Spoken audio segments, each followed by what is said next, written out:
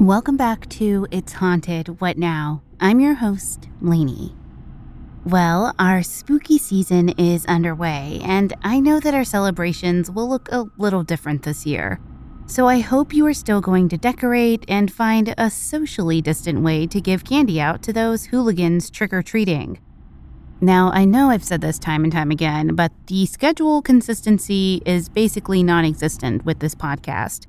So to hold myself accountable, my team accountable, I am going to be releasing episodes on the 15th and at the end of the month. So the 30th, 31st, 29th, whatever it is. I will be there for you, guaranteed. And if I can't, I will for sure let you know. All right, Boo Bears, ready to get spooked?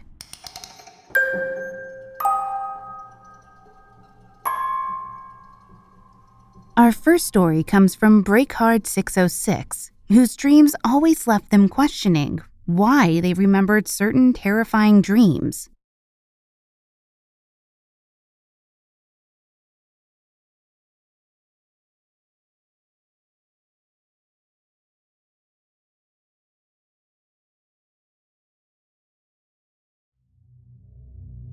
I've always been interested in the paranormal, and I find the subject extremely fascinating. It's a subject I approach with a huge amount of respect, but I haven't personally had much experience with it in my life, just a couple of possible UFO sightings that were hard to explain.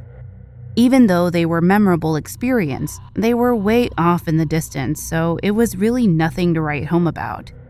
But I did have one experience which was quite hard to forget. It was actually a series of events that happened at a place we used to live in Germany. I was very young when it happened, but I can still see the visuals like it was yesterday. In the mid-1970s, I was around 5 years old. My family and I lived on the U.S. Army base in Waldflecken, Germany.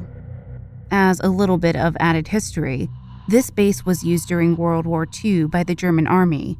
During that time, they kept Polish and Russian prisoners there to work in the town and farms to replace the Germans who were drafted away to war, calling it the Displaced Persons Camp.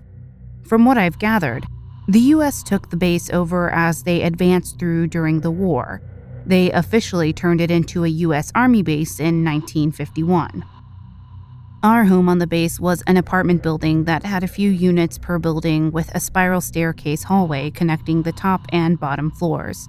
While I was there, I remember having the usual family experiences. Fond memories of the snow, the neighbor's dog, and all the camping trips we took. However, I also remember the most vivid dreams that I can still recall to this day. These dreams did not fall in the category of fond memories. In truth, they frightened me to my core. In the house, we had one of those vintage Sacred Heart tapestry rugs of Jesus hanging on the wall, because that's what you did in the 70s, hung rugs on the wall. I remember Jesus' fingers being eerily thin and long, and the border was lined with a row of ivy or grape leaves. To be honest, that thing always just gave me the creeps. It hung just above the couch in the living room. One evening, I fell asleep on the couch, and in my dream, I woke up horrified by what I saw. I fell to the floor and scooted back as far as I could, at the sight of these leaves individually marching off the picture, single file, down onto the couch, and then to the floor and into the hallway. I could hear them marching as I remember a menacing yet magical feeling, as if they knew I was there. It scared the hell out of me, and after that, all I can remember is running past them as I bolted into my parents' room. One of the other dreams I had, I remember being frozen with fear, as my bedroom wall right next to my bed was covered with slithering, hissing black snakes. And not like the innocent little garter snakes either. These were big, black, scaly, serpent snakes. I remember them creepily moving upwards to the left, and it looked like they were in a hurry. Again, it felt like they knew I was there, but they never crawled off the wall or onto me. However, I remember feeling helpless because I tried to call out to my parents, but my voice wouldn't work at all. I think that was the most frightening part. Eventually, I was able to yell out for them, and my dad came in to try to make them disappear. But that's all I remember. Another dream I had was also in my bedroom, but there were no snakes this time.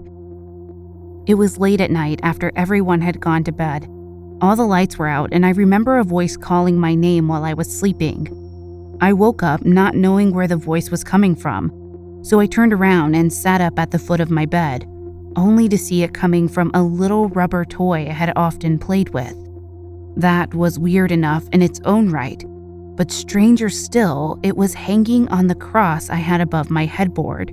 It was one of those bendy toys that had the wire inside so you can bend the arms and legs. It wasn't a menacing toy by any means, but it was in fact talking to me. It almost seemed to glow while doing so, and I don't really remember what it said, but I remember hearing my name, and I don't recall being afraid of the voice at the time. It seems like it was giving me some kind of advice or instructions, but again, I don't recall a single word of it. The last dream I had during this time was of me flying down the spiral staircase into the neighbor's apartment as I was floating along with my arms spread out like a bird. I remember seeing daylight in the staircase while I was there. For some reason, that just sticks with me. This dream was very lucid as well, as I knew I was dreaming and I could control my flight. I remember seeing my neighbors in their house, and I remember them noticing me. Then again, it might not have been the neighbors that noticed me. It might have been another presence there with them. I had that particular experience only a few more times in my childhood, but it went away when I got older. It reminded me of the out-of-body experience the kid had in the movie Insidious. It was always something in my life that I never had answers to. I couldn't understand why I remembered those dreams so vividly. What did they mean? Why did I remember those dreams more vividly than all the other dreams I've had in my life? It was years later that I finally had a revelation as to why they were so memorable. When I was around 20 years old, I mentioned them to my mother while I was visiting her, in hopes that she could shed some light on them. She patiently heard everything I had to say and then replied, "Chris, those were not dreams." She then explained to me that for 3 days I had terrible hallucinations that not only scarred me but scarred the hell out of them as well. My dad used a spray bottle on the wall to take care of my imaginary snakes. It was so bad they eventually took me to the doctor to look for answers. The doctors were convinced that I had gotten into some cleaning supplies under the kitchen sink, but when they ran the tests, nothing came up. They ended up diagnosing me with delirium tremens, which is something that severe alcoholics experience during detox. I can say with certainty that at 5 years old, I was not an alcoholic. After hearing all this from my mother, it definitely sent a cold chill down my spine, and definitely answered why it was so memorable. However, the question of what it all meant and why all this happened to me has yet to be answered. It's something I have never forgotten.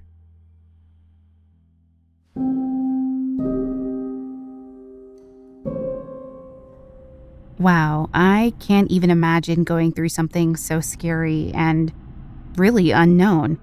A lot of skeptics are of the notion that you should seek medical intervention because it could be a mental health issue.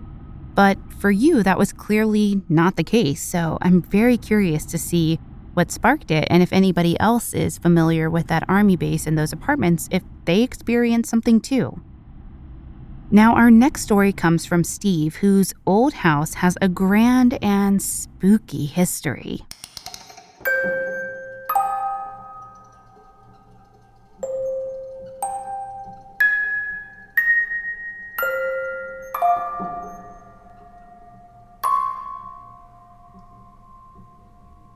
I guess I'll start with a little background. The house was built in 1860, not far from the Antietam National Battlefield in Maryland. My family moved there in September 2010, and being an eccentric child, I was really hoping for some paranormal experiences. But for the first 2 years, absolutely nothing happened there.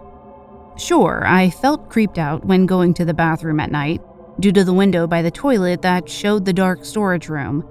But other than that, there was nothing. And then, in 2012, activity started to randomly occur. The first incident I can remember is that my then toddler brother spilled baby powder all over the dark brown floors. We left it there because we were late for an event, but when we returned home, there was a large boot print in the center of it. My father was only a size 8 in men's, and there were no signs of anyone breaking into the house. A month later, my mom went to the hospital due to a labor scare, leaving myself, my older sister, and a few other kids home alone overnight. We all decided to sleep in our parents' room, and just a note, this is where the boot print was before. I couldn't sleep that night because I kept feeling like I was being watched. Oddly enough, it wasn't from the creepy door to the storage room or the wide, gaping closet with some sort of laundry chute, but rather right in front of the door leading out of their room. I watched the door carefully until I fell asleep, only to be woken moments later by a bang somewhere else in the house. And when I looked at the door again, I saw a tall shadow standing there. It was easily the size of the door with some sort of top hat atop its head. I sat there watching it for a long time. As car lights flashed through the windows, the shadow never dimmed or moved. I was too afraid to wake anyone up. After my new sister was born, whenever our parents would leave the house, we would hear loud footsteps walking across the hallway, upstairs by our parents' room, through the kids' room and back. Obviously, no one else was home. Parents always called it a draft, but we knew better. In 2013, our lease was up and we planned on moving west. During this time, us kids started feeling an unwelcoming presence throughout the house, particularly when our parents weren't around. I wish I could call it paranoia, but I know it was more than that. Papers would knock off the desk, chairs would suddenly break, a chandelier fell from the ceiling onto our dining room table. I had to have someone in the dark kitchen with me while I washed dishes because I always felt like there was someone standing in the hallway, in front of the staircase that led to our parents' room. Eventually, as one of my sister's health was declining due to epilepsy on top of all the other events, my parents decided to get a priest to bless the house. It was blessed shortly after we moved in, but this seemed to need a bit more power. Minutes after this guy leaves, we hear a blood-curdling shriek come from the dirt cellar, so loud it could be heard from anywhere in the house. There were no more major events after that, just an overall creepy feeling. The house went through 3 tenants in a year after we left and is now an office building. What we found out later was that just across the street used to be the town cemetery, which was allegedly moved at some point in the past. Considering the Battle of Funkstown went on right in front of the house, there could have easily been fatalities on that day as well. There were also 2 recorded deaths in the 1940s and 50s, an old woman and a man. They had lived there for decades. Perhaps they didn't want to let go of it.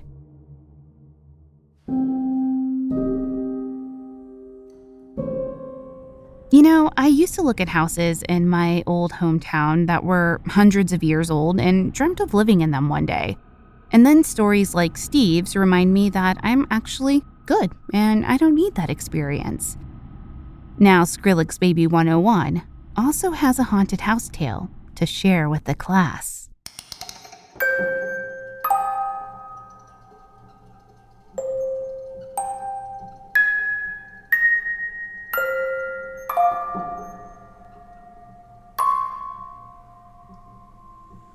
So, one of the very first paranormal experience I had in this house was when I was around the age of 10.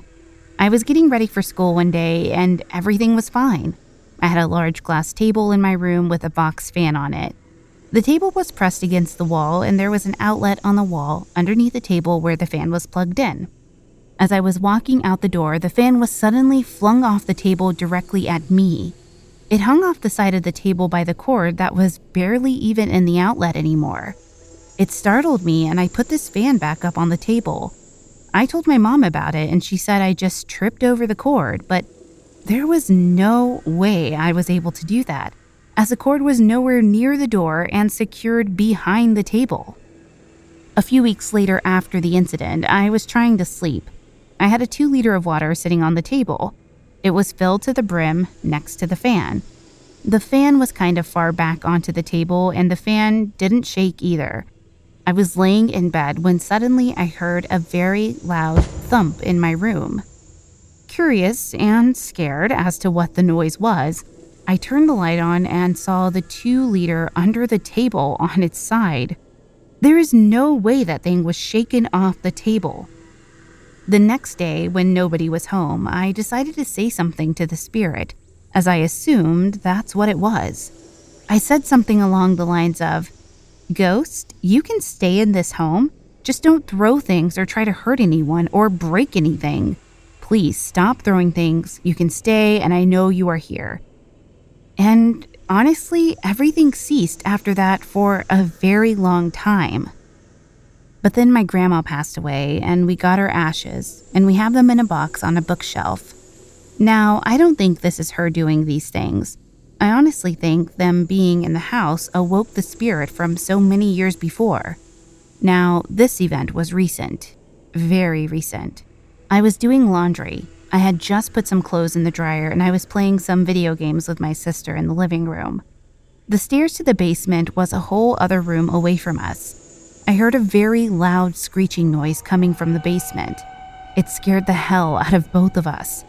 I ran into the basement to see what happened, and the door to the dryer was wide open. As I looked over, I saw a dark shadow across the wall dart away from behind the dryer. Honestly, I just shrugged it off as a playful spirit, but then things amplified even more from there. A few months after that, I was doing laundry again. I was walking up the basement stairs and I began to lose my balance a little.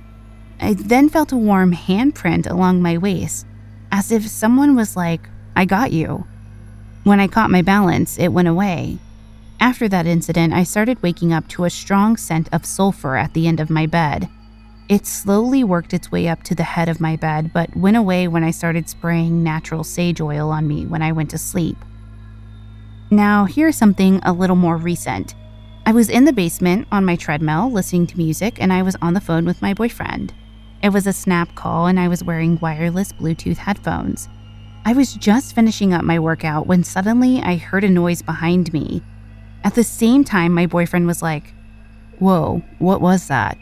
When I turned back around, my phone screen was black. It had died. I remember the battery was at 30%, and with a rather new phone, I knew the battery didn't just plummet out of nowhere. A week later, I was doing the same thing, but I had just sat down after the workout, and my headphones started making this static noise. It was quiet, but then got louder and louder. I had to turn them off to stop it. Even after the Bluetooth had been disconnected, it was still making the static noise until they were fully shut down. It happens again after I waited a while and turned them back on, and it never happened again after that. After that, I stopped going into the basement to work out. Now, my last story. This happened a week ago. My grandpa died in February this year. It was a very sudden and sad death. I was very close to him. I had a few dreams after his death, and I was communicating with him. He told me he was okay, and that's all I'll go into about that. But a week ago, some weird thing happened with my Christmas lights I have strung around my room. They started getting brighter and brighter, then very bright. I, for some reason, thought this was my grandpa trying to communicate with me, so I started playing his favorite music artist on my Google Home. The lights got even brighter and very hot, but then they died. They won't come back on, but it's only one part of the string lights that lit up. So now I have a string of lights that, halfway, don't work.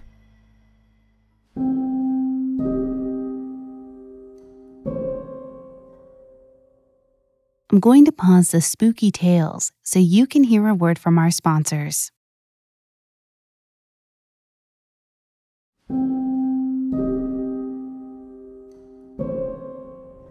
Ugh, I hate basements. Anytime I stay at an Airbnb that has a basement, I seriously barricade the door and try to forget that it's there.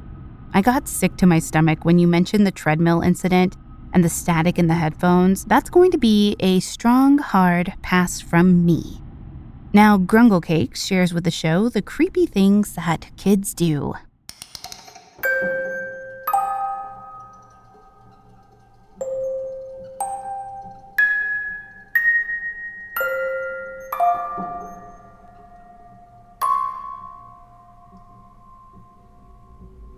About 2 years ago, my son was born. My wife had complications, and frankly, she was a wreck. She was a trooper, but my son's birth had literally nearly killed her. She was out of commission for a few days and hardly able to walk for a few weeks. This left me with the task of working and watching my boy as long as I could. He's my buddy now, and my wife made a full recovery, so don't worry too much. But it is important to note that when we got home, things weren't easy.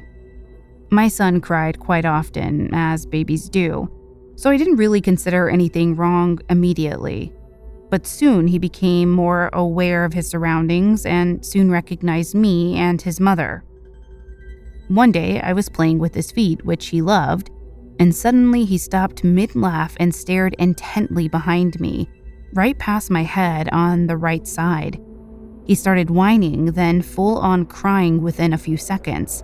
I felt a chill as I looked behind me, but I couldn't see anything. Then the nightmares happened. I had a recurring dream of a cloaked person with a very distinctive grin in my house. I was already getting very little sleep, so in my dreams and in my waking life, I wasn't having it. I was livid that my mind would make this up, and even more livid at the thought of something threatening my family's safety. This lasted a few weeks. Finally, things came to a head when I passed out and woke up in my bed with a cloaked figure standing over me, holding my right hand. I blinked a few times and then I heard her laugh, a hideous, shrill laugh as she presented a knife, and in one fell swoop, sliced my wrist. And in the end, she chopped my hand off. The pain was so intense, I screamed until my eardrums burst. My stomach convulsed and my body felt like it lit up on fire. Then I woke up in my bed for real, hands still very attached. I was shaking, wringing my wrist, still happy it was on. Realizing I wasn't going to get any sleep in my bedroom, I crept into the living room where my son was. I slept in there for a few nights until one particular night, my son would not sleep without my hand on his chest.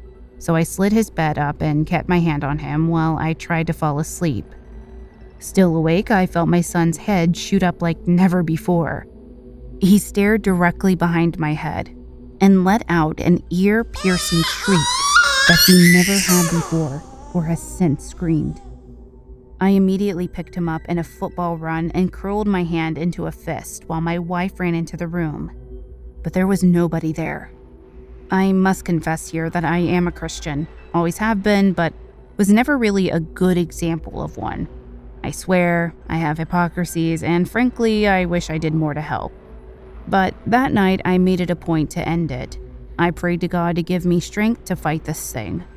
I went to the room where I first had these nightmares and prayed. I felt fear first, then anger. I felt a torrent of things that felt honestly terrible. But I took a stand and believed it would end. I don't know if I made a difference at that house, as we moved shortly thereafter. But I had no more nightmares, and my son never cried at the wall again.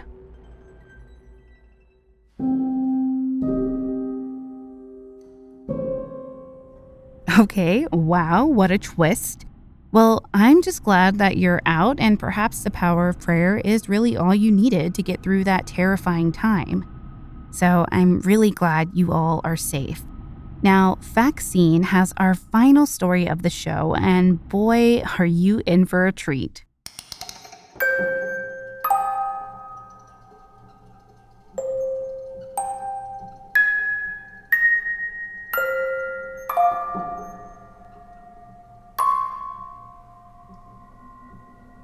I've had several paranormal experiences throughout my childhood and adulthood that were, and still are, unexplainable. I never thought my childhood home itself was bad. My parents bought the house and moved into the acreage when I was 1 or 2 years old. The original owners built the home, but we were the first to live in it, if that makes sense. I always thought the land was bad. We lived less than a quarter mile from my dad's pasture, and the pasture had wagon trails throughout. Though I don't have any proof, we always thought they were the Oregon Trail imprints. The energy was off, but it was beautiful, and the scenery really drew you in. Anyways, like I said before, I had more than one experience at that particular house. The first story that comes to mind is when I was a teenager, probably about 13 or 14, and I was home alone. The house was a single story with an unfinished basement. The basement had 2 bedrooms with carpet and drywall. The remainder of the basement was cement flooring and cement blocks with exposed beams and wires. We had a common area with a TV, foosball table, and computer desk, but the majority of the basement was used for storage. I was home alone for one of the first times. I almost always had an older sister home, so I wasn't usually alone, but this time I really was. Mom and Dad were gone for the day about 1 to 1.5 hours away, and my 16 or 17-year-old sister was gone to see her boyfriend. I was enjoying my time alone, and I was blaring my rock music as loud as it could go, trying to sing along and hit the high notes. I'm nailing it, and I'm not really paying attention to anything that's going on around me. And then, all of a sudden, I heard my sister's voice say, "Hey," the way she always did. I turned down my music and yelled up toward the stairs, "What?" expecting her to come down and tell me what she needed to tell me. She never came. Confused, I walked upstairs and looked around. I froze when I saw that the front door remained locked and her car wasn't in the driveway. The second story I'll share tonight is from the summer of 2009, so I was 14. I remember the time of the year because my aunt passed away from cancer that July. She had breast cancer and was in remission for 10 years. By the time it was caught the second time, it was in her brain. My aunt was childless, but treated all of us like we were her own. She was a hugely positive part of my childhood. She was my safe place. I've never handled death in the way you might think. I find relief in death and cry out of happiness for the person, so they may no longer be in pain, and for their loved ones left behind. I don't cry for myself. I've had to tell myself to cry when I just simply felt relief so that I didn't stand out against my weeping sisters. No matter how I felt, I was missing a very important woman from my life now. I would go through phases of moving my furniture around in my bedroom to unusual places.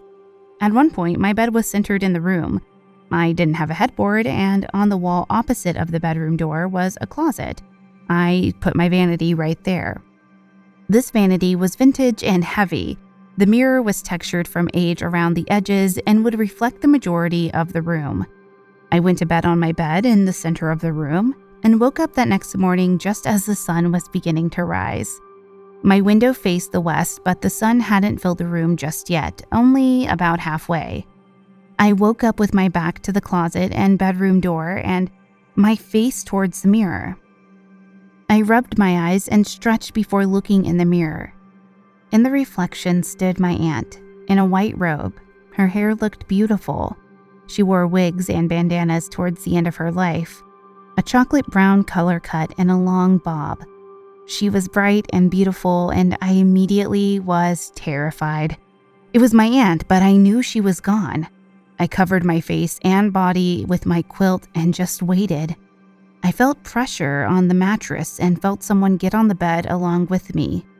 I felt knees on each side of me straddling me. I was petrified and I didn't trust that it was really her.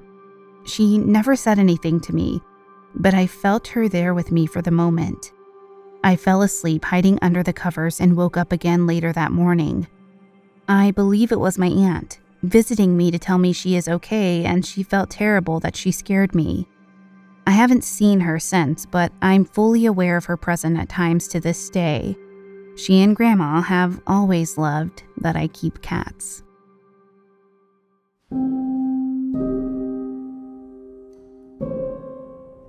You know, I'm not a fan of ghostly family visitors, but it does seem the visits you received were intentional to let you know that the way you grieve and process is totally normal.